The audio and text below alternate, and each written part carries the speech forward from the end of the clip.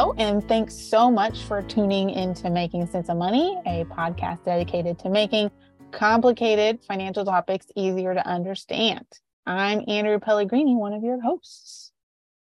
And I'm Nikki Giancola-Shanks, your other host. Today, we're going to talk about compound interest, what it is, what it does, and why it's important. So interest is a fee that you are charged for borrowing money, and it's typically a percentage of what you owe when it's referencing a loan or a credit card, for example. There are two main types of interest. There's simple and compound interest. Simple interest is calculated as a percentage of just the principal balance that either you owe or that you have saved or contributed to some type of investment portfolio. But it does not include any additional accrued interest. Compound interest, on the other hand, is calculated on both the initial principal balance, either that you borrowed or that you deposited, and any accumulated interest on that balance. So it essentially allows for interest to be charged on interest. So there's a lot of complicated financial jargon there that you need to understand in order to really understand interest. So let's break it out a little bit further. Initial principal or initial principal balance refers to the amount either borrowed, like I said, if it's a loan or a credit card, or the amount deposited. So if you're earning interest on savings, for example. Let me just cut in right there, Andrea. So let's say you go and you open up a credit card and you have a $5,000 limit, then that's how much you could put on that credit card. You're not being charged that right away, right? It's just Good a limit clarification. Yes. On your credit card. It's your available, what your opportunity to borrow is that $5,000 limit. And then your interest will be on whatever purchases you make on that credit card.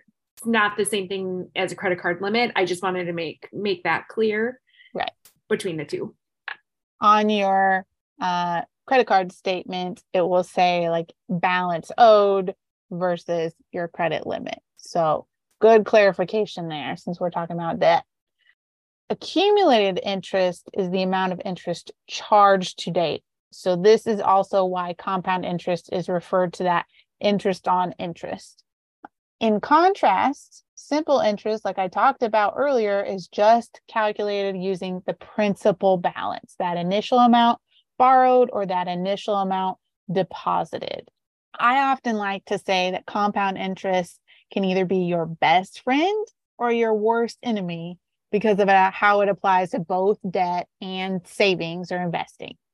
I really like that saying, Andrea. I think that describes it perfectly. And I know as we go on, we're going to talk through some examples to show how that can definitely be your best friend or you could hate it. Interest is compounded on a set schedule in either your loan or credit card agreement.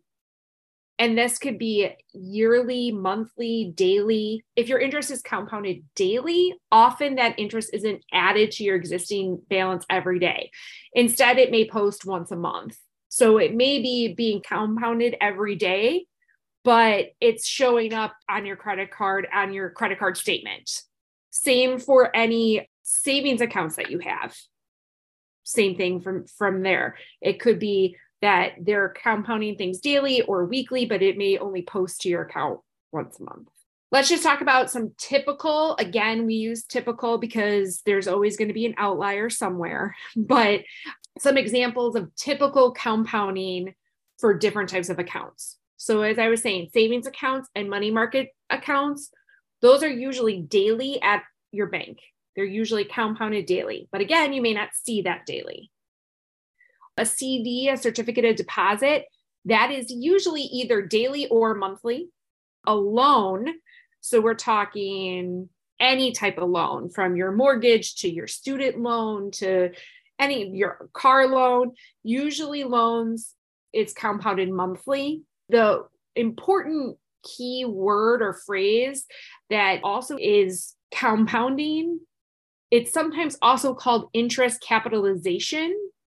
If you have student loans, you will probably be very familiar with that because they talk about that a lot with student loans.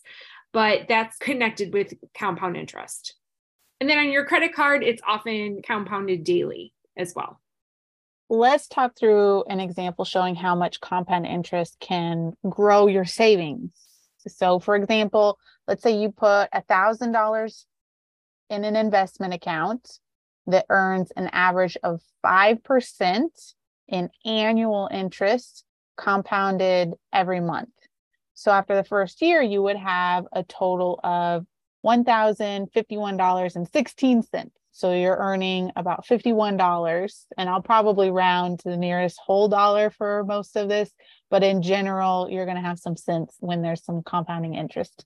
For the second year, for this example, your 5% is now applied to that $1,051 and some cents, earning a total of $53.78 in interest for your second year. So now your balance is about $1,100, which is great, right? This might not seem like a ton of money, but if you think about over time, this compounding grows your money pretty significantly. So this is related to the time value money and is the primary reason that it's a good idea to start saving and investing when you're younger, because you can take advantage of that time value of money.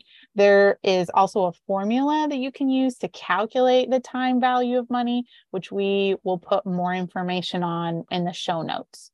So let's say you don't add anything else in that account besides that initial $1,000 balance with the same annual interest rate compounded monthly. In 30 years, you'll have $4,467 and some change. So you will have earned over $3,400 just in interest over that 30-year period. So when it comes to investing and savings, we can't emphasize enough that the earlier you start, the bigger impact that compound interest will have on your available balance when it comes to taking money out later in life. So this is extremely helpful for long-term goals like retirement. Yes, and I just want to point out, I know Andrea kind of mentioned it, but that in the example she gave, that was $1,000 initially, and she never touched it again, right? But even if you're putting $10 a month, $20 a month in there, that means it's going to grow that much more, right? Just for that example, we just used $1,000 straight. So that's something to keep in mind as well.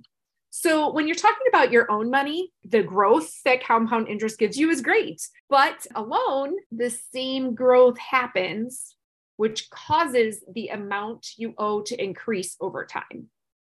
So if you only pay the minimum balance that's due, you will pay significantly more in interest over the course of the loan.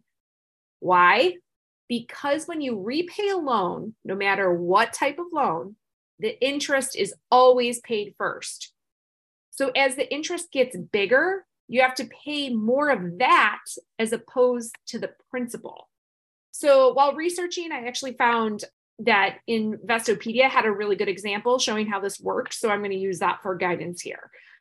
Let's say both Andrea and I have a principal balance or an initial loan of $2,000 on our credit cards. They each have an APR or annual percentage rate of 20%.